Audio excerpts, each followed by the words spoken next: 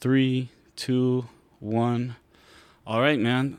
I'm here with Tyler Dos Santos-Tam. He's a good friend of mine. I've known him for quite a few years now. Man, shit, like what? Since I think 2015. Yeah, maybe before that. With the Oahu County Democratic Committee and whatnot. But I want to pass it off to you. I'm going to let you give a little intro about yourself, your background, your experience. And so go ahead and tell the people. Cool. Well, thanks, James. Again, I'm Tyler Dos Santos-Tam, born and raised here in Honolulu, Hawaii. I wear many hats in the community, and maybe that's a good place to begin. I'm the chair of the Democratic Party of Hawaii. I'm also the honorary consul of Portugal here in Hawaii, so I'm the representative of the Portuguese government here in the islands. I'm the former chair of the Neighborhood Commission, which oversees the island's 33 or so neighborhood boards. And then in my spare time, to pay the bills, I have my own business consulting practice. Oh, nice. Yeah. And so I really like the Portuguese. What is your title? I'm the honorary consul of The Portugal. honorary consul. How'd you stumble into that one? So the previous honorary consul, Dr. John Henry Felix, had been serving for 45 years. In fact, I think he probably is, or was at the time, the longest serving consul in any consular post in the world. And according to the Portuguese government, you're supposed to retire at 75, and they kept him on. I mean, he was so beloved, and they kept him on until he was 90. But the consul general in San Francisco said, well, we probably should go find somebody new. It was 15 years past when he was supposed to retire, but they kept him on. And so she came out to Hawaii, and their criteria was they wanted somebody who could speak Portuguese, somebody who was young, and somebody who was involved in the community. So she met with a number of the community groups, all the kind of elders, the kupuna, if you will, and they recommended that I step into this role. So I interviewed with her. I had a nice lunch, and she said, all right, well, I feel comfortable with this. And thus I was appointed in early 2019. Oh, that's awesome.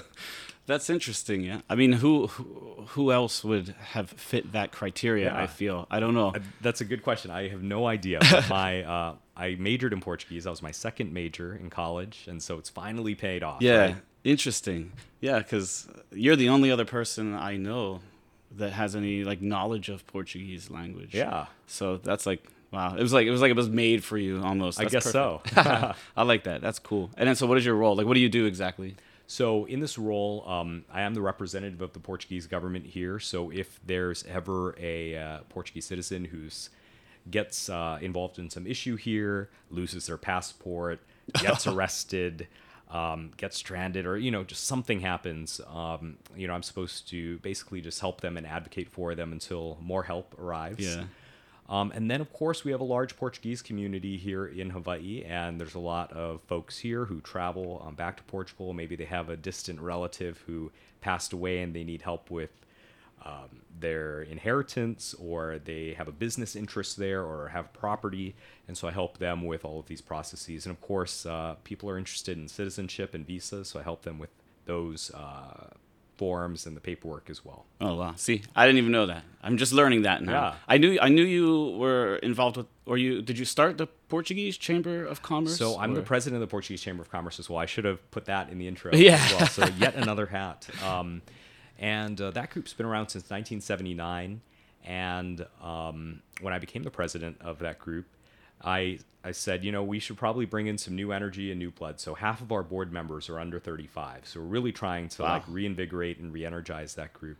But there's 44 countries that have consular representation here.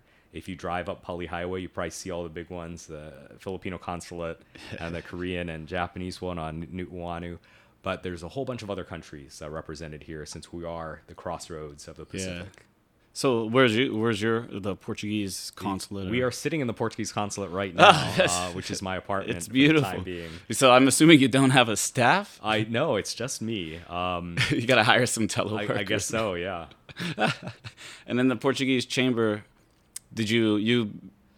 when did you become president of that? Did those kind of coincide, or you took that those role were because actually kind of separate, but kind of at the same time? I mean, I think the community, which has been around since the first immigrants arrived in 1878. I mean, it's passed through many generations, and I think we're kind of at an inflection point. But as president of the Portuguese Chamber, we try to promote, our Portuguese businesses here, of course, foster a love for the country and the language and the history and everything else. So we have had wine tasting events. We had an author, a children's book author from Portugal, who's really into surfing. Obviously, there's a big surf culture there. If you've ever seen those pictures of those waves at Nazaré, those giant waves. So she came to Hawaii, and we did a book reading at the Kahuku Public Library out on the North Shore, where there's a lot of surfers and surfers' kids, and we bought some books to donate to the library in both English and Portuguese. Actually, as we sit here in my apartment, the listeners can't see this, but there is a box. There's a whole crate of Portuguese sardines. Is that what those are? That's what that is. I thought you were doomsday prepping. I'm not doomsday prepping. I'm not like bulking with tons of sardines, protein or whatever. But there was a company that sent me a crate of canned sardines because they want to expand their market. Smart. And it's fantastic. I mean, I'm nothing against the supermarket, canned tuna that you find here, but this is just fantastic. That's awesome. And then, so what are you going to do with it? So I need to go make some appointments with some of the local distributors here and just give them samples and connect them with the distributors. So you've caught me with a little bit of late homework because they sent that to me a little while ago, and I got to go to our fields and Fujioka's and Tamura's and everywhere else that kind of serves fine food. And try to sell that. So if you're listening, if anyone out there is listening and interested in a crate of Portuguese sardines and tuna, let me know. Hey, I'll tell you what, it's got some really good design on there, though. It's like very vibrant colors. Yeah. That's what I love. And I think that's where we connect kind of on a level too, because I used to live in Brazil. That's right. I did too. So when I found out you spoke Portuguese, now obviously I feel like your Portuguese, because you studied it, is a lot better than mine, because mine's just conversational. I just learned it while I was there. But then there's that difference of the dialect. Yeah. Because Portuguese... that's the best way to learn, right? It's just to immerse yourself and figure things out. And actually, when I lived in Brazil, because, the culture is a lot more just... how would you say? Like, it's a lot more flexible, and everybody's kind of more like hang loose, right? And they have, in Brazil, there's this sort of like great tradition of like slang and like inventing sort of new words all the time. And so I'd be talking to people, and because I studied Portuguese, and I like felt like I sounded like a dictionary all the time. Like, hello, like this is blah blah blah blah blah. And people there would just have all these like great slang words that I would just have to like learn and write down, and like, okay, this is what that is. And that's how it is, right? Because we always learn the formal language in school, and then when you go out into the street, it's like, you're like, hello, how are you, sir? That's nice right. to meet you. And they're like, yo, what's up, bro? Like, exactly. And the same thing happens, I'm sure, in English, right? Yeah, of course. Especially here in Hawaii with pidgin and everything else. Yeah. I mean, if you're a Japanese tourist and you've learned in school very proper English, and you roll up here and you have no idea what a lot of people might be saying, but if you stay long enough, you'll quickly learn. I remember when I first got here, I kept hearing, it seems like cliche now because I've been here for so long, but decline. And then I quickly figured out that back home where I'm from, Pittsburgh, Pennsylvania, we just say whatchamacallit, and that could be anything. So decline is like anything. I like that. And then, so you just got back from Portugal. I did. What was that like? So I was there for a week, and we are trying to set up a sister state relationship between Hawaii and Madeira. Madeira is an island in the Atlantic. It's about 90 minutes by plane from mainland Portugal. If you know where the Canary Islands are, which belong to Spain, it's kind of near the Canaries off of Morocco. And about half of the Portuguese immigrants who came to Hawaii came from Madeira. And so there's sort of a historical connection, but for some reason we never got around to making a sister state relationship. And so I was kind of there to meet with people. I had just every day just was packed with meetings with the mayor of the capital and the regional parliament and basically everyone else who would have some stake in a sister state relationship. The chancellor of the university there for student exchanges, just to kind of set up that relationship. So we're hoping that next year we can get it through. The legislature here in Hawaii would have to approve that. But I think it would be really neat for historical reasons. That's where the ukulele, the progenitor of the ukulele, came from. Really? The original stringed instrument. Ah. And so that's what we're trying to do. That's why I was there. And of course, my family is my great grandfather was born there. My great great grandfather and his wife, emigrated to Hawaii. And so it was also a little bit of a personal thing. And that's kind of neat, right? Getting to know Yeah, your for roots. sure. And especially in a place like Hawaii where people are so proud of their family, where they came from. That was really neat. Huh. So, yeah, that's very interesting. So who kind of spearheaded that one? Was that something that you... Yeah, this is me. I mean, we've been trying for years. And in the late 1970s, Hawaii created a sister state relationship with another province of Portugal, another region. But never got around to doing Madeira. And so for years, there had been different attempts, and I think we can get the ball over the finish line. Yeah, that's cool, man. Like, so what was it like when you went over there? Because I'm sure that some of them understand the history of them migrating to Hawaii. It was really neat. I mean, there's some people who are very familiar with this, but to them, Hawaii is a very, very far away place, right? And unlike a lot of other destinations, the Portuguese that came to Hawaii came over 100 years ago. And so they, because of the physical distance as well as the difference in time, a lot of those direct relationships have been lost. So we're trying to rekindle that. Oh, that's pretty cool, man. Yeah. I didn't know that. And then, of course, there are volcanic islands, too. So if you go, I mean, it looks very much like Hawaii, just with more of that kind of Spanish Mediterranean red tile roof. And that's why when I looked over at your crate, and then you said it was from Portugal, these Portuguese sardines. Yeah. It reminded me of the buildings in Brazil, how they're painted. Right. And then, of course, because it's Portuguese influence and everything too, yeah. Yeah. Oh, that's cool. And I like your effort that you're trying to connect more of the roots of people from, where they came from originally and settled in Hawaii. And kind of, I guess, I don't know if it's reclaiming or claiming that trait. Yeah. Because I just did a podcast with Senator Wakai, and he's been pushing an effort to have Hawaii kind of, grab the sport of surfing, and kind of say, hey, this is ours. We should claim it. Because you have other areas like Australia, like Brazil, other parts around the world, California. Some high schools, he was saying, which I didn't know, I guess on the mainland, they have surfing in high school. So it seems like there's an awakening within maybe the younger people. We're still young, right? Yeah, we're definitely still young. Trying to say, hey, I want to find, I want to dig into the roots. I want to reconnect everything. I like that. I think it's all about knowing your place in the world and like where you come from, because I think that helps you understand why you're here. Right? Yeah. I mean, that's why I did 23andMe. Ah, there we go. What did that show?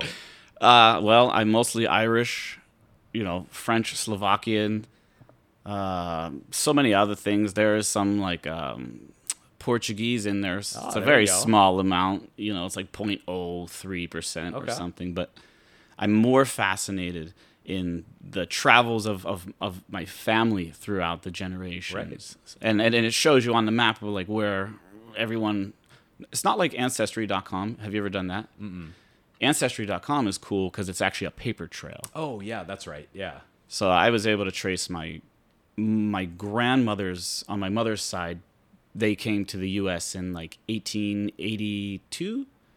And then my great-grandfather, he fought in like World War I and things like that. And you look at the census and you can see all the people who lived in the house. They had like 12 people living in the house. I was like, oh, my God. So it's interesting. I don't know anything about my dad's side, really, though. Well, now is a great time to start. There's lots of resources out there. So go do some digging. It's definitely something I want to try. But what's interesting about 23andMe? Did you do that one or none? My grandpa did that. Oh, I figured really? Since I obviously know. Yeah. That's true. It's the same set of family.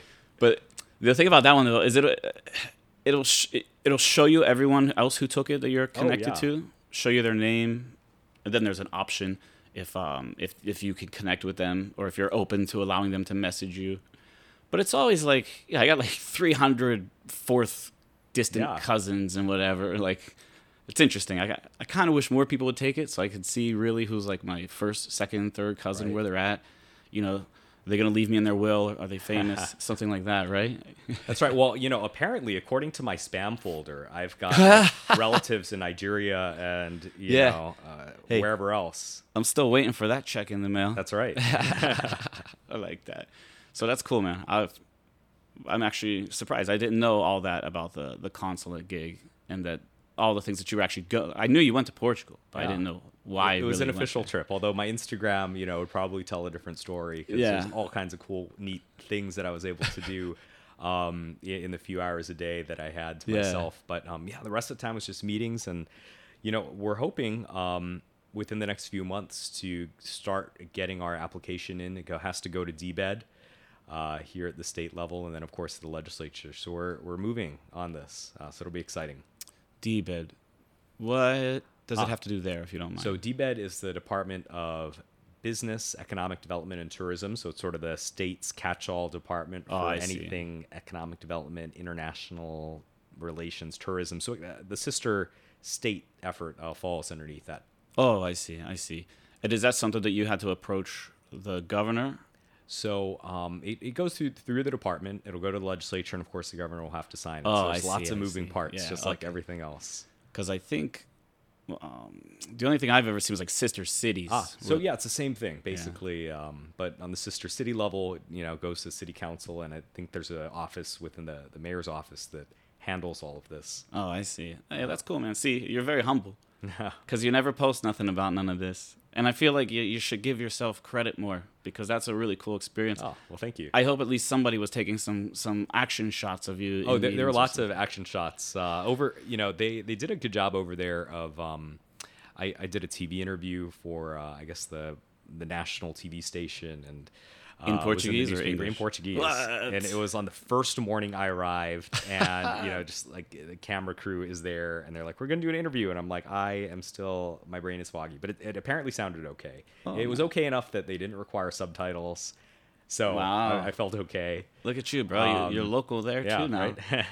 Is that something that you can find on YouTube? Now I'm gonna have to dig. Yeah, right. I'll put it on my Instagram at some point. Yeah, no, you won't. Actually, no. It's gonna go on the sister state website because we're gonna try to get people to, sign letters of support and all of that. So it will be on there. It will be online. You better have some good photos on there, man. There are some good photos. Is that website up yet, or is there a Facebook page yet? That was on my to-do list this weekend, so I will get around to it. I feel like I should stop suggesting things because I know the adding to your list to-do just list gets longer and longer. But that's how it is, right? Especially having so many hats in the community, and managing all of that. But it's just a great way to use, I guess, all the things that I'm interested in, all of my passions, and just help people. That's really what it comes down to. No, I agree, and that's why it doesn't feel like work. I'm sure a lot of times it's kind of like you just wish you had an extra hour to just chill. Oh, absolutely. But life is so short. You just got to try to do as much, I think, good and as much things that will bring, happiness to yourself and positivity. Because that's why I'm not one to. I don't really watch TV and whatnot because I figure if I'm sitting in front of the TV for an hour, I could at least be out. Even if I'm with like my Lions Club members doing something, some sort of charity work or whatever. Like I don't just. But then again, I'm more like an extrovert, so I like to be out and about. And one thing that I've been doing lately is taking one afternoon off every week, just because I end up doing a lot of stuff on the weekend. So sometimes my Saturday or Sunday is totally shot, but I have a little bit of control, I guess, over the weekday, and no Zoom meetings on whatever afternoon. It's usually a Thursday, and I'll just go do something for myself. Yeah, no, that's whether awesome. it's going to the beach or have you been to the zoo lately? The zoo is like really neat. Yeah. I feel like us local people like never would go there because it's in Waikiki and but it's really neat, and you can spend a whole afternoon and look at the animals. And before COVID they would have like programs and they would feed the sloths or whatever, and you'd like watch them do that. Because I just got the what is it, a year pass? And I've been going a couple times just because, like you're saying, like I've never gone until like a couple months ago, and I was like, oh, this is pretty cool. And I have mixed feelings about zoos in general. Right, yeah. But it's cool to just see like the elephants and things like that, and it's really weird because the zoo is in like the middle of like Waikiki, but when you're in the zoo, it's like it's calm, quiet. I did not realize how big the zoo was. Yeah. I was like, where is all of this when you're outside of the zoo? Like, I don't know. But And with Hawaii's climate, like it feels, the Africa section, like kind of feels like Yeah. Africa. Like you could feel like close your eyes and imagine yourself there. Or in kind of the rainforest part with all the birds, like you kind of feel like it feels like rainforest.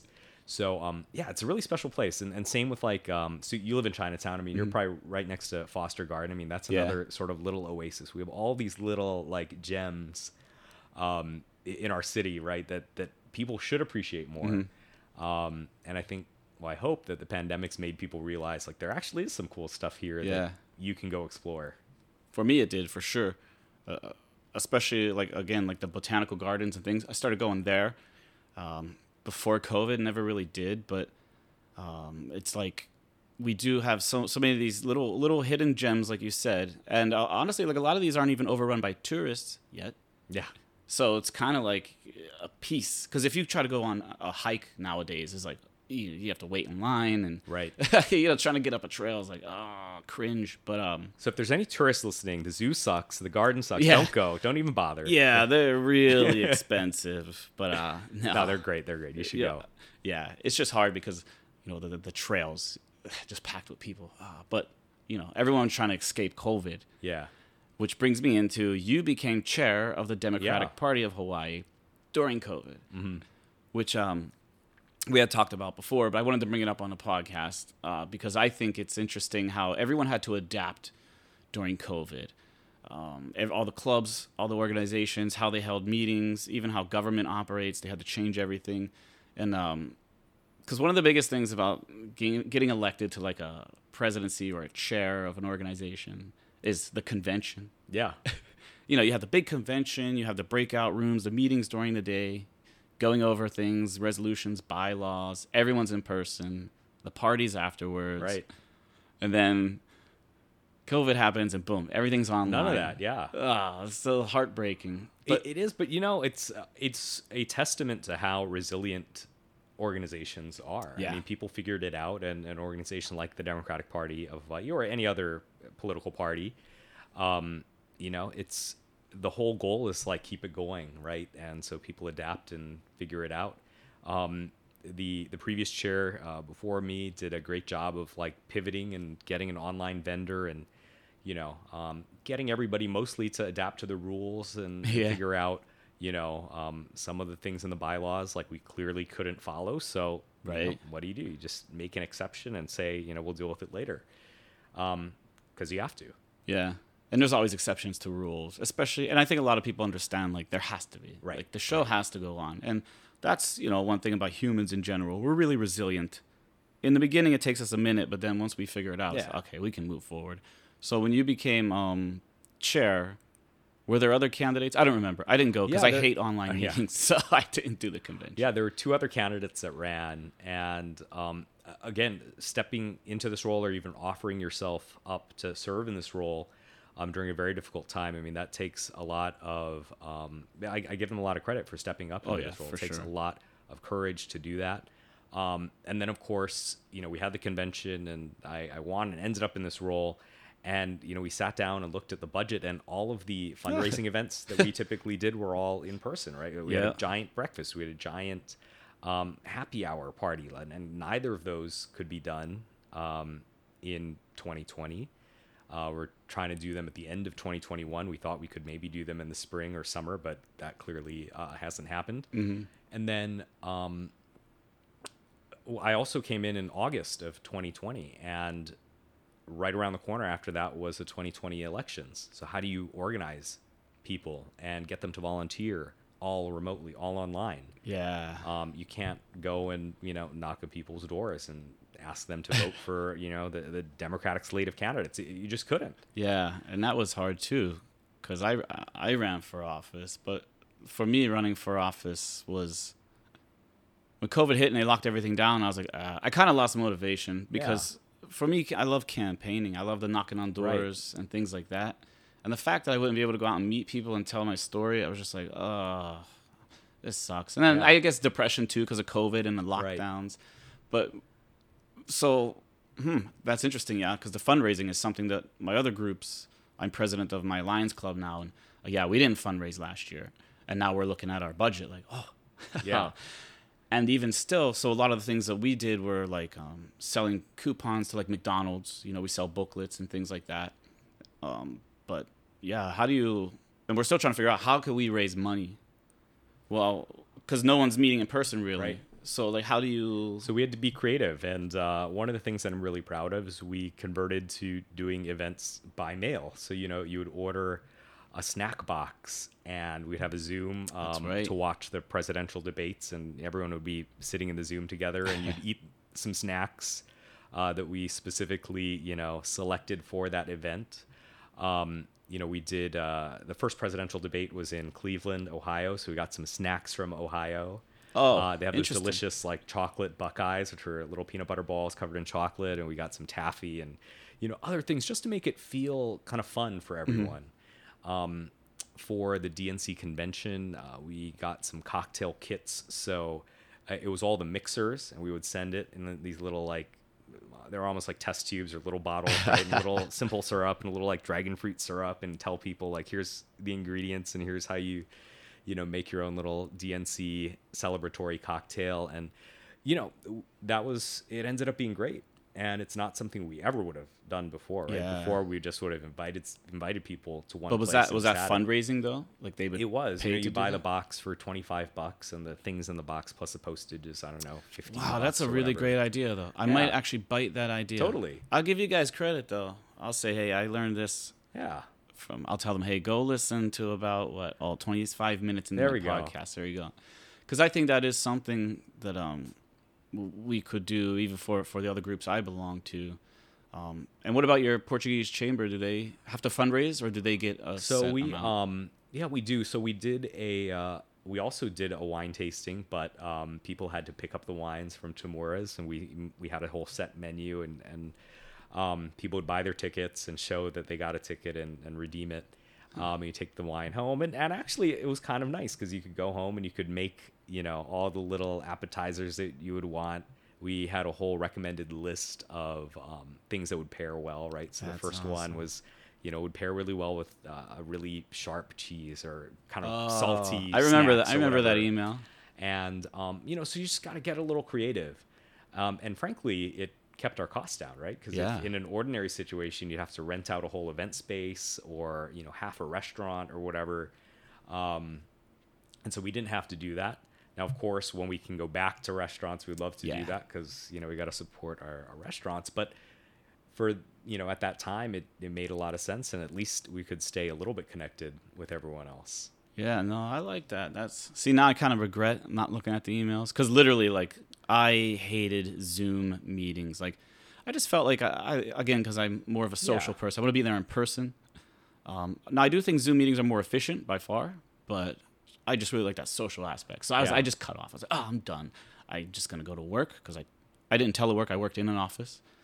So I'm still going to work every day. So I was lucky. I got to get out the house. A lot of people didn't get out. So I get why, those people were probably like on the Zoom and all that for the social events. But I just stuck to my PlayStation 5, bro. So that's just PlayStation 4. And then I got a 5. So everyone needs an outlet. Yeah. But I just want everyone out there who's been trying to get a PlayStation 5 to just be jealous because he ain't getting one anytime soon, it seems. But The bidding starts for James's PlayStation 5. yeah. Wait, I don't know if I could do that over the podcast. Okay, we'll scratch that part. But I do. Yeah, that's a really cool idea. I think that's something that I can kind of copy for maybe like my Lions Club or other groups I belong to. So when you were entering into becoming chair and the lockdowns were there, did you have to adjust anything that you had planned to do besides maybe the fundraising? Oh yeah. We of course have lots of events all the time as a party, as the dominant party in the state, and so we did have to adapt. But it's actually created, I think, a recipe that could be replicated even when it's not a pandemic. So every week we have these lunch and learn series. So we bring an expert in and they talk about a certain event. And if we were to do this in real life, it would probably have to be in an evening. Yeah. We'd probably have to get some food for people and make all these arrangements. But since it's on Zoom, we can do it during lunchtime because everybody has to eat lunch at some point. And since it's at lunch, Hawaii time, we can get experts from the East Coast to tune in. Yep. And Wow. if we were to do this in person, we would be, our pool of people who would talk with us would be basically just people who could drive to our headquarters. So it'd be people who live in town. I mean, I don't even think we could have an expert from the North Shore drive in because that would be, an hour and a half in traffic. And that's, ridiculous to ask them to do. Yeah. But now they can just beam in from their house and be on Zoom, and we all get to learn from them. And can even be at work, still That's listening. Right. Yeah. I mean, because a lot of people either listen to music if they're teleworking or something. Right. So yeah, and the format lends itself well to being recorded and uploaded onto Facebook, and people can play it afterwards if they weren't able to make it. Whereas if it's in person, you got to have a whole microphone set up and video, and it's a lot more of a hassle. And then, so when it comes to like those little fundraising ideas, is that something that kind of spurred in your mind, or was that like a collective? I'm sure always a collective effort, but the organizing of it. I guess I always want to give a shout out to people like Aaron Fernandez, Yeah, executive director. She's fantastic. That's a rough gig, executive director It for is. any organization, and you know that because She's my employee.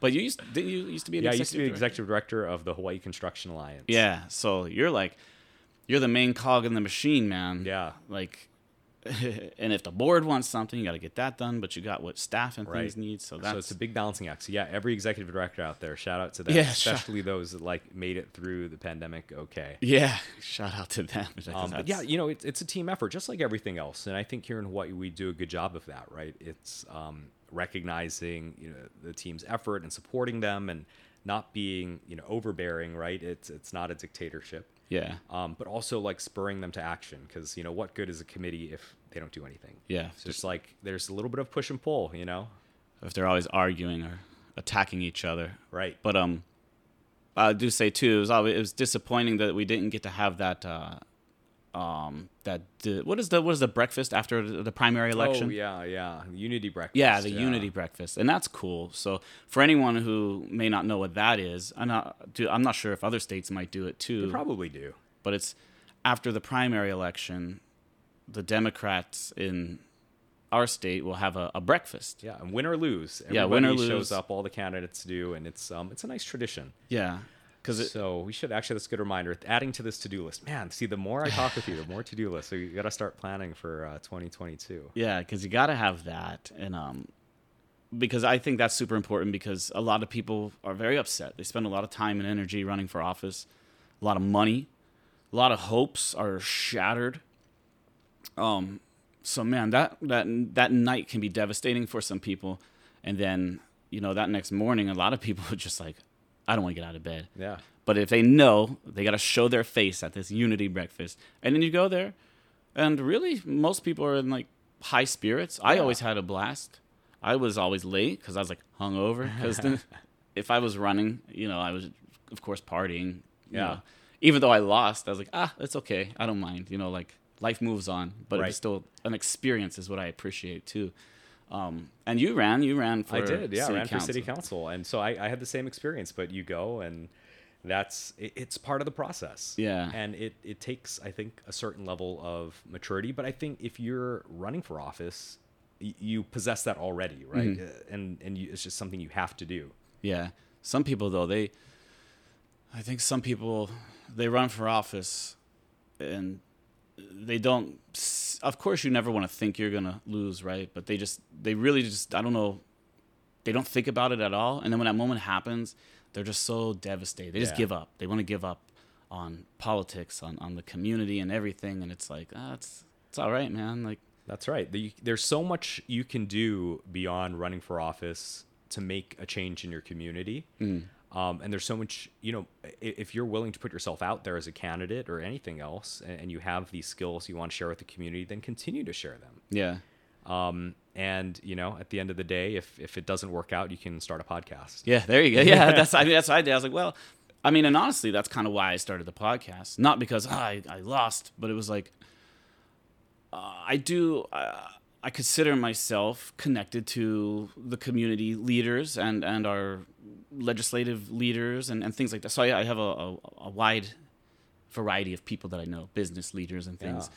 And I just thought, people like yourself have such interesting stories. And instead of us sitting down at, some local bar just talking between us, sharing interesting stories, have these people come on the podcast to share their story.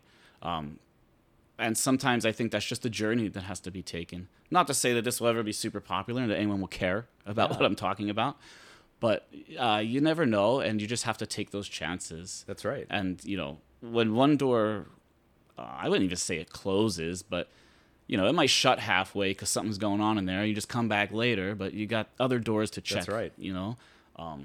And this goes back to people being flexible, right? Yeah. I mean, we were all flexible because of the pandemic. You sort of sit down and reassess and then figure it out. And it's the same thing. I mean, whether it's, again, running for office or any other thing and you lose or there's a setback, take a breath, figure it out, pivot, and move forward because you have to.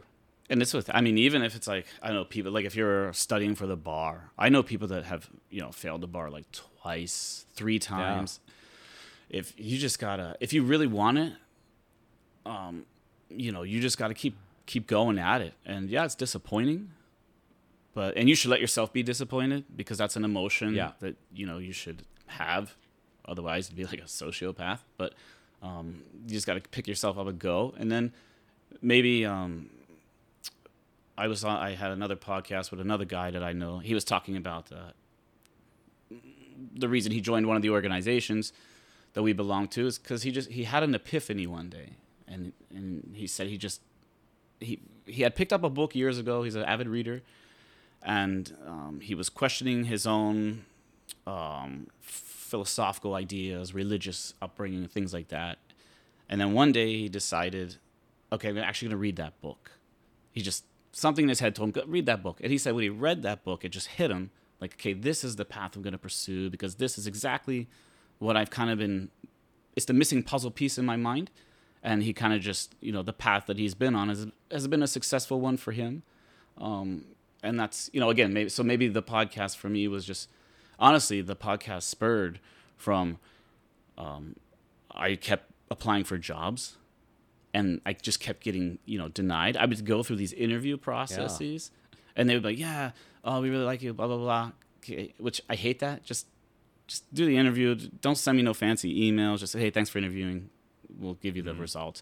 But then, I would, "Oh, sorry, we went with the other candidate," or blah blah blah blah, and it's like, it's just frustrating. And then one, I've always had the podcast idea in the back of my mind, really since about 2013. A friend of mine had approached me about doing it, and then I was like, I would do it, but we just never jumped on it. And then just throughout the years, it's always been in my head. And then, man, that one email, I said, you know what? Fuck this. I said, I'm going to do it. I have nothing to lose. I said, I know a lot of cool people. Maybe people will be interested in the stories too. And then, actually, you are my 10th guest. Yeah. So I just want to give you a round of applause. Because I think, usually statistically, I think it's about 3 podcasts people last and then they quit because no one realizes the amount of work that it actually takes. It's not about just recording it and uploading it. There's so much extra work. So the fact that I made it to 10 and had you here, that's why for me 10 is a lucky number. Yeah, all right. It's a mini milestone. Yeah, so I appreciate you giving me your time and. Well, I look forward to you getting to 100. Yeah, soon. Yeah, hopefully. But we'll just kind of revert back to the Democratic Party and whatnot. I want to know, if you're willing to share it, how you feel about the Democratic Party's, I guess it would be the perception of the residents of Hawaii on how our Democratic legislators in the House, not maybe the party, because the party is full of a bunch of like really diehard go-getters, but it seems like I think you've hit on an interesting point. So for the listeners out there who, if you're not from Hawaii, Hawaii is the bluest state in the country. We have 24 out of 25 seats in the state Senate, 47 out of 51 in the state House. All but one of our governors has been a Democrat. All but 2 of our Congress people in recent history have been Democrats. So it's a dominant political force, but because it's so dominant, all of the sort of factions that make up the big tent of the Democratic Party nationwide, all of those tensions are exacerbated. So there's people who are strong Democrats because they're strong environmentalists, or there's people who are strong in the labor movement and workers' rights, and there are people who are strong in other social causes, right? And they come to the table, and because, again, we're so dominant, I think everyone's voice becomes that much louder and that much more present. Whereas if you're in a state like Ohio or another sort of swing state, Nevada or somewhere else, I think they have to hold hands a lot tighter. Yeah. And here sometimes the gloves come off, and so that's where it's at. So that's the first part, and then the second part is the public's perception, and I think that because the party's so dominant, when a member of the public disagrees with a decision of one person, whether that's the governor or someone in the legislature or whatever, it becomes like, oh, they're mad at the party, this party, blah blah blah. I would like to say that if you go back to civics, if you go back to 11th grade or 8th grade or whenever you did civics, there's a whole process, right? And so it's easy to cast blame on the sort of nameless, faceless entity, the Democratic Party. Yeah. But there's a lot more that goes into it. And if you're mad about a decision that the governor made, then contact the governor. Yeah. And if you contact me about it, I will forward your email on. That's fine. That's my job. I'm happy to do that. But, I think that the way that our country's so polarized right now, it's really easy just to sort of, again, have this nameless, faceless thing that you blame. Mm-hmm. And it's true on our end too, right? People blame Trump for everything under the sun. Yeah. It's not always Trump. Sometimes it's Mitch McConnell. Yeah. People blame, Mitch McConnell for this, that, or whatever. Sometimes it's, one member of the Senate that's holding things up. And, to some extent, as the leader, Mitch McConnell, I'm sure, could talk to whoever that person is and figure it out. But, there is a process. And I think there needs to be more of an appreciation of that, especially if we want to get away from being so polarized in this country. Yeah. And see what what kills me is, again, even when Bush was president, it was Bush's fault. Then everything was Obama's fault. And everything is Trump's fault still.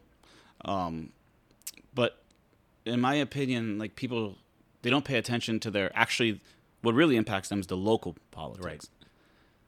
They just, whatever's going on locally, they're still blaming on, like, they want the president to be basically like a reigning monarch. Like, the president has limited powers on purpose. Mm-hmm. I don't want the president to have all these powers to just make these executive actions and things happen in all the states. That's not, Hawaii is not, Missouri. What if Biden's making decisions that would really not be pretty for Hawaii based on, Delaware? Like, right. I don't want the president to have those. I want people to pay attention to their local leaders, their local candidates, and things like that, because those are the ones that have been in office for decades. And maybe you're complaining because you got potholes in your street, or you're complaining because healthcare costs in your state are too high. But I mean, don't worry about the president. Yeah. You got to worry about the local guys. And I think this goes back to something we talked about earlier, which was, people being adaptable. Mm. And I think we live in this outrage culture where, like, you hear about something that you don't like and you're offended and outraged about it. Yeah. But humans are adaptable, and you may not like this decision, but you're going to survive. Take a breath. You'll be okay. Yeah. For the most part, there are some things which are somewhat existential.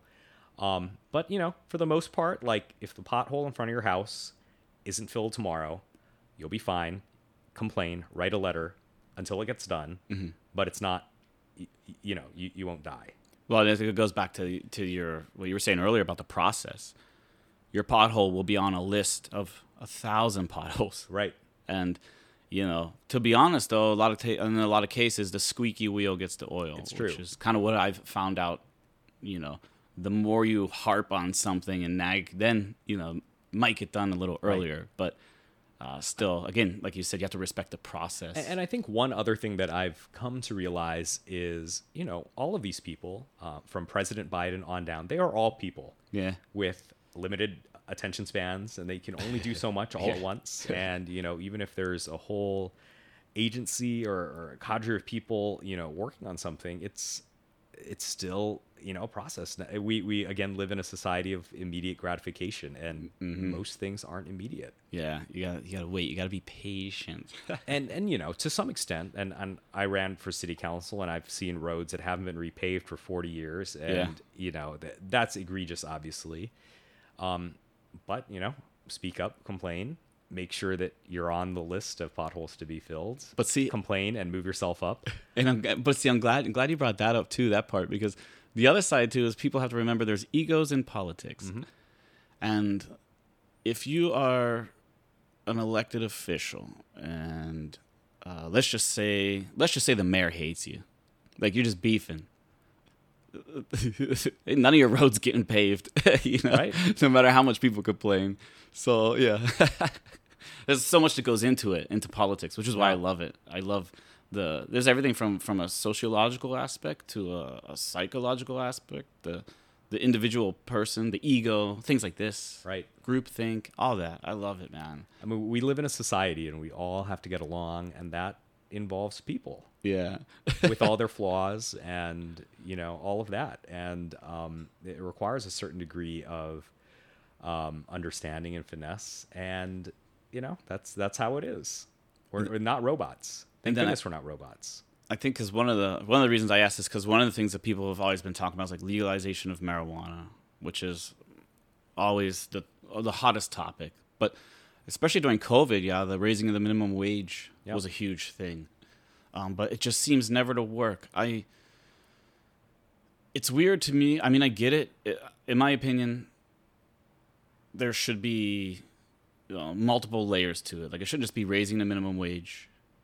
There should be like tax incentives and breaks for small businesses. Not IBM, right? But because a lot of companies here, they do pay below national average, but we have one of the highest, if not the highest, cost of living. And you, as in one of your many hats, as chair of the Democratic Party, who supports raising the minimum wage, is it frustrating for you? Or actually, let me tap onto that one too, real quick. And working with the Portuguese Chamber, which represents the businesses, which I think gives you a really good insight and helps you in your role as chair, because you're able to draft testimony and explain to people the impacts of different things. So when it comes to they just keep denying the raising of the minimum wage, how is that frustrating for you as a chair? Or? Absolutely. And I wrote an op-ed in March, right in the middle of legislative session, which got a lot of attention. Some of it negative from the legislature. Some people were upset. Oops. But as chair of the Democratic Party, it should be no surprise that the chair of the Democratic Party is supporting one of the key issues and tenets of the party. And President Biden himself has called for a $15 minimum wage, which would be much higher than we have here in Hawaii. And he's taken steps on the federal level to do that. But one thing we've also seen in the pandemic is it's very difficult for businesses to get their employees back, and I think part of that is just the wage incentive's not there, and wages have been stagnant for too long. And so we as a community, and this isn't just a question of raising the minimum wage because everything else is interconnected. The cost of housing, the cost of just living here, everything has to be shipped in, and there is a price to paradise. How do we deal with all of those things and make sure, and at the end of the day, raising the minimum wage is just one part of making sure that people can survive here, and that we're treating, those who are hourly wage earners, that we're treating them with dignity and valuing their work. Coming from a labor background, I believe very firmly that there is dignity in all work, whatever you do. Mm-hmm, for sure. It should be respected, and it has to be recognized. And so it's very clear to me that this is something they should have done. They didn't do it. But, we will continue to try again. I think on the other hand, there's, there are a lot of people who are really great advocates and activists and very excited about this issue. And, they didn't get the ball over the finish line. The sports analogy might be a good one. If one tactic doesn't work, maybe it's time to think of another one. And, use the off season to train and all of that. But if you're just going to run the same play over and over and over yeah. again, why are we surprised when the same thing happens? Well, it's interesting now because of the pandemic and everything, and you could say, yeah, because people were getting the extra money on unemployment, the workers have thrown the audible and they've said, well, guess what? Not going to work. Not going, or Right. not going. It's not that I'm not going to work, but it's like, why would I work for you when, if I want a day off, I got to ask you 3 months in advance. Like, Yep. you treat me like shit. If I'm 2 minutes late, you're complaining. Like, it just, And the 40-hour work week, 8 hours a day, 5 Yeah, days that's so a week, stupid. doesn't work for everyone. It didn't before, and we just didn't realize it. yeah. I mean, we have going back to Erin, who was our executive director at the party. She has 2 kids at home, and it was a lot easier for her to just work from home Yeah. and get the kids ready and get them situated on their iPads for virtual school. Then, if it weren't a pandemic, she'd be running around, drop them off, get to the office. Like, that's crazy, Yeah. Well, I'm disappointed in the fact that a lot of the departments here in Hawaii are talking about bringing teleworkers in. They want like 3 or 4 days a week. But for me, I'm just like, why? Okay, Right. 1 day a week, I kind of get it. Post-pandemic. Doesn't make sense to bring them in like they've already started during a pandemic, which is still ongoing. But, yeah, like you're saying, like especially single parents or just households where both parents are working and they have kids that are going to school or to sports. Like, it's so much easier and convenient to telework. And you know what? Personally, hey, if you're at home and your work day is 8 hours, whatever, you get your lunch, and you're doing something, and you take 5-10 minutes to go do something else in your Right. house or whatever, it's okay, because that 10 minutes that you're getting your kid ready for something or doing something that other people will say, oh, you shouldn't be doing that, you should be working. Bro, if you were at the office, you'd be on your phone. Right. You'd be in the bathroom. You'd be in the lounge, smoke breaks. Right. So I think the policy needs to just change. Like you were saying, the work week should be shortened because we have enough workers. But that's a whole other thing. I wanted to say that on top of the people not going to work, one of the arguments for raising a minimum wage was that all the costs of everything will go up. But guess what? Guess what happens when no one's working in the factories, the fishing boats? They're not manufacturing anything. The prices go up because we don't have as much. Even right now, people who are trying to get appliances, the appliances are on like a 6-month Yep. backlog, and it's not even guaranteed that they'll have the supply in 6 months. We just ordered a stove for my grandma, and we've had the delivery day like pushed back, I think Wow. 3 or 4 times, and it's amazing. I mean, it's a stove. There should it's pretty easy to. There should be thousands of stoves, And the costs of them somewhere in have this gone country. up. Yeah, Because again, no one's really making them. There's no workers in the factories. So these are in a sense, if we take the pandemic out of it and we just say people are protesting not working, it's an unnecessary, like, just pay the people. I still get with the pandemic and all that. I do just want to say, did your grandma live here in Hawaii? here. Have you been to like Lowe's and Home Depot and looked at like their slightly damaged or returned items? We have. Bro, there's a lot. I was just Yeah. over there yesterday, and they had like washers and dryers brand new because the order was canceled by the person. Like, one of them was like originally like $990. It was discounted down to like $324.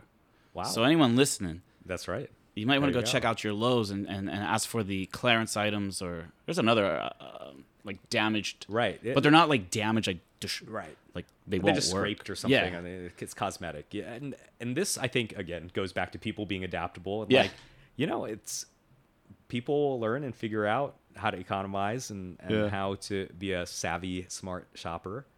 And I think also the pandemic showed that, and we're kind of seeing that a little bit now. The price of ahi. I went to Tamashiro's the other Yep. day, tried to get some poke. It's insanely expensive, but right when the pandemic began, they couldn't sell all the ahi they were bringing in, and so we live in like this like strange economy, and we're all participants in it, but hopefully things get back to normal. We can match supply and demand a little bit better, but there's some things that are way out of whack. I mean, housing here is definitely an example of supply and demand and not that's being in sync.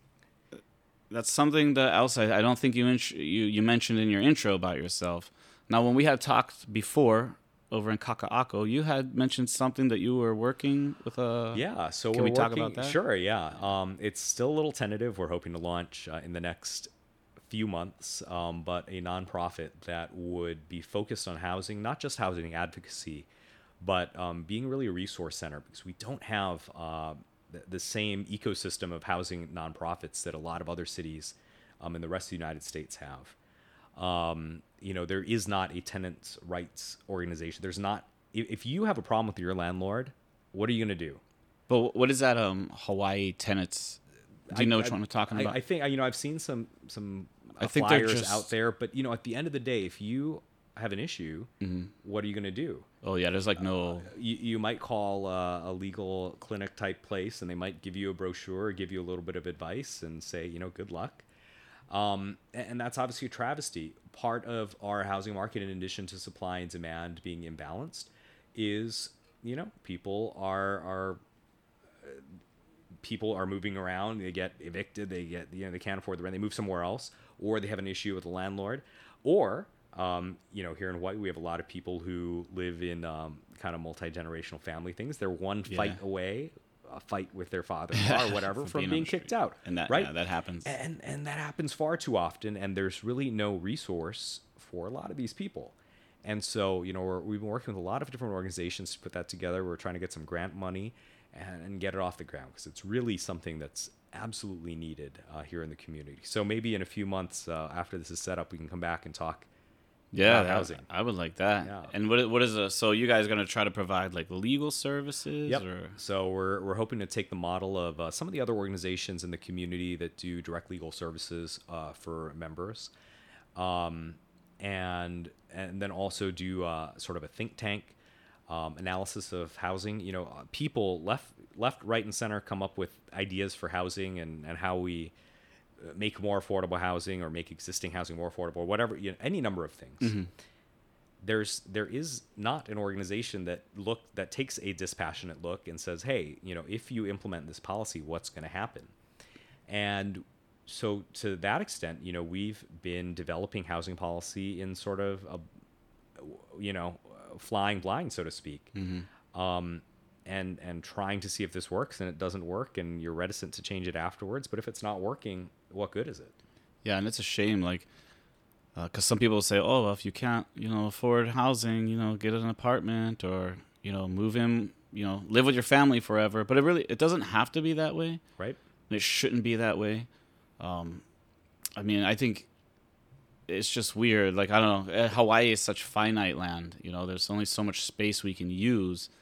And the state and the military owns a lot of it, but I won't get into that. Yeah.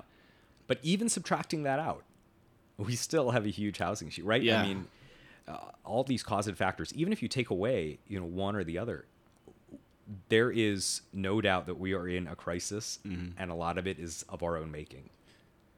And we're going to have to get ourselves out of it. There's no magic wand. It's not 10,000 houses aren't going to materialize from thin air overnight and solve our problem. And what's crazy is we won't even talk, unless you want to, about the moratorium that's not extended for the housing. Right. But even before that, Hawaii was having a housing crisis. Like, even with just a homeless population, we can't build that many houses a year to even keep up with the homeless population, right, let alone the actual housing that we need for people. Yep. So you don't have to have 4 generations living in a 2-bedroom condo.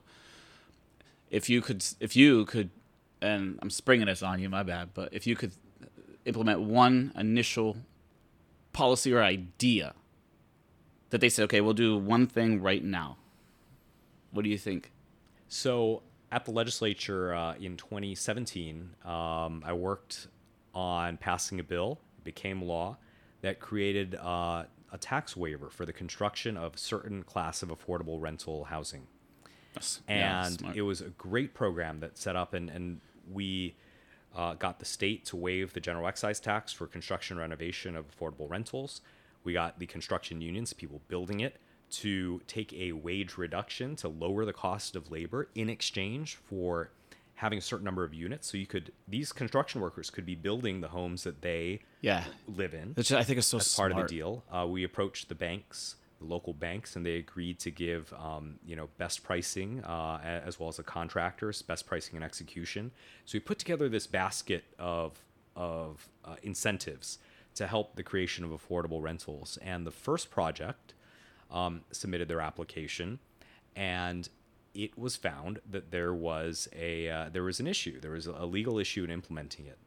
And so we went back to the legislature to say, hey, can we fix this? Can we expand the program? And unfortunately, it's been, that fix has been stuck at the legislature. It hasn't passed. If it were, we would be able to create, middle-class workforce rental projects. And there are a number of developers who are ready to go to build these things, and they're being held up because the legislature hasn't taken action on it. And so I'm hoping that next session they do, because this is one of the cheapest, quote-unquote, ways for the state to incentivize housing production. The state could build thousands of public housing units, and they have. I mean, if you look at Mayor Wright, which is on the other side of Chinatown from where we're sitting right now, they wanted to spend $2 billion on Mayor Wright.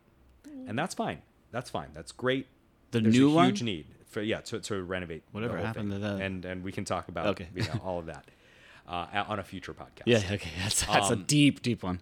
But there's other much cheaper ways for the state to make a dent in housing, and that's one of them. The other thing that I really think that the state needs to do is look at student housing at UH. Dollar for dollar, unit for unit, this is one of the cheapest ways that we can create housing that's dedicated to a specific type of person. It's not going to be sold to a millionaire from California. They're not going to swoop in and buy a dorm room. Yeah. But we can get our UH students out of apartments in Waikiki or wherever they might be living, Macaulay, and get them onto campus. UH has a proposal right now. They just did the EIS for it, and it's about $200,000 a unit. I mean, that is a price point that it makes sense. Yeah. And it's cheaper than building it on the private market. There are a lot of other housing interventions, though, that end up being more expensive than if the private market were to do it themselves. And so we have to ask ourselves, is this a really good investment in the community if it's going to be more expensive than to have the government be involved? Yeah. And so this is the kind of thing that, going back to the housing nonprofit, the think tank aspect would look at. There was a proposal to build, modular factory-built housing out in kind of by Waipahu. It ended up being unit for unit like $700-something thousand. Yeah. At that point, the state should just buy. The state should just send someone to an open house and just buy a bunch of houses. You're right. And of course that's facetious, but it says something about how we spend our housing money. And we need to do a much better job of making sure that it actually produces housing that people can afford. Yeah. And, it's interesting because a lot of the residents here, they'll say, it's the foreign investors. They're buying up all the expensive properties and, the mainlanders who are retiring and moving here. But I'd be curious to know, maybe from what I understand, the foreign investors is not even... It's a small slice, but, we... To your point, we don't know. We don't know all of these things. We have a gut feeling, and a lot of policy gets driven around these gut feelings that people have. But we don't actually know to what extent they're foreign buyers or mainland people retiring here and thus driving up all of these things. And, we should have somebody that studies this, and that's part of what the think tank would do. Because I was on a committee that was organized... right before COVID hit, and we met. It was a bunch of I think it was Bank of Hawaii. What is it? Is it EAH? Oh yeah, EAH. They do great work. I think IBEW had representatives there. I was there. A bunch of other people, and it was kind of like, let's all sit down, and let's just have a real what is it right? Different stakeholders basically. And one of the things that I had always heard was one of the biggest costs was the utility work, because when they build a new tower, they have to upgrade everything around it. And so my suggestion was, well, what would be the cost savings if the state said, okay, we'll take care of the infrastructure, we just need you guys to build the units. But then on top of that, what are the constitutional arguments against saying like you have to have residency before you purchase a house or a property in Hawaii? Do you know anything about that? I do a little bit. But I'm going to defer to this future housing nonprofit to study a lot of these questions. But you're right. I mean, there are all of these things that there are all of these factors that go into the equation, and it's not as simple as waving a magic wand and making these costs go away or passing the cost to somebody else. Because at the end of the day, somebody's going to have to pay for it, and it's a question of who does that, right?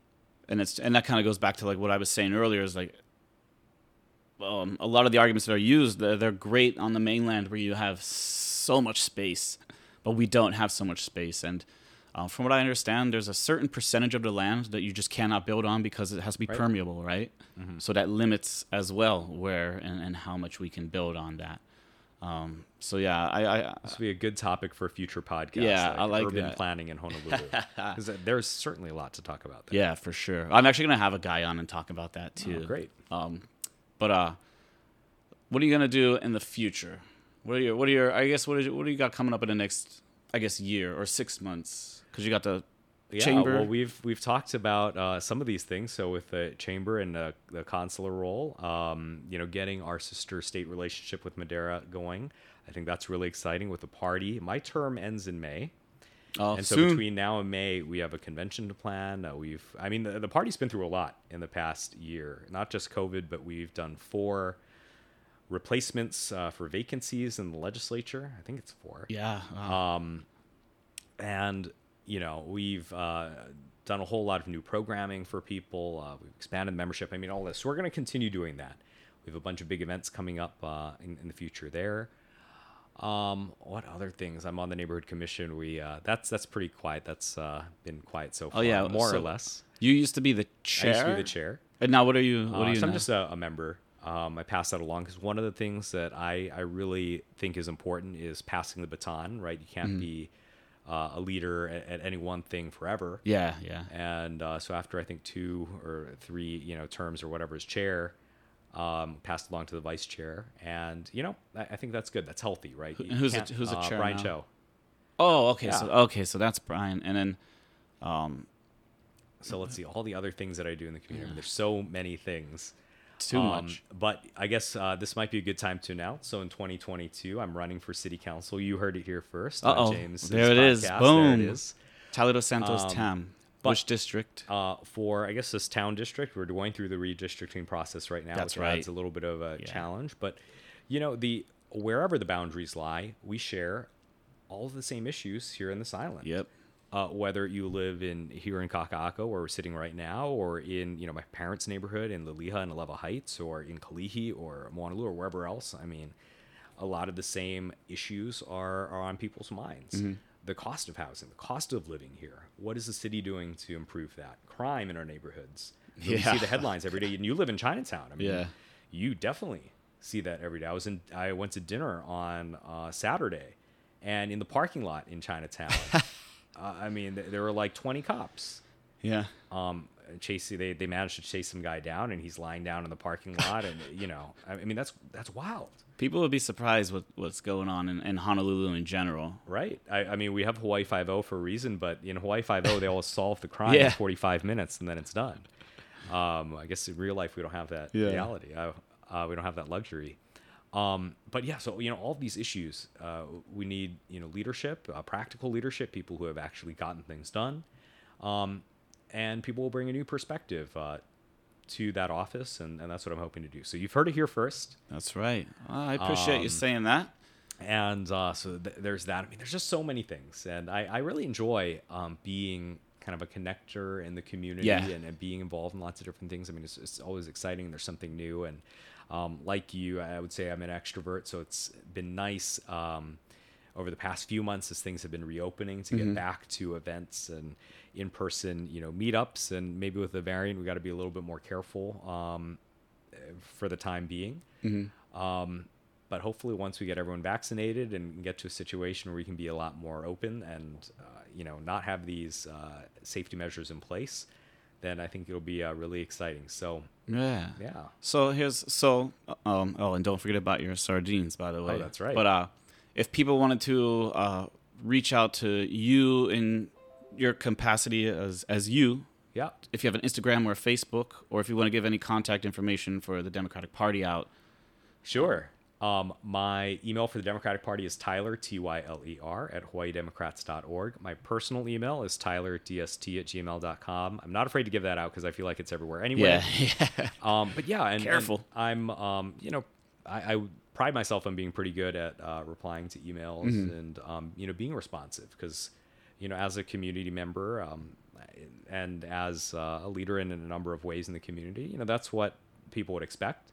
And again, being an extrovert, I like talking to people. Yeah. So, And then what about the Portuguese Chamber? Is it a Facebook page or a website? Yeah, we got both. I think it's PortugueseChamberHawaii.org or on Facebook.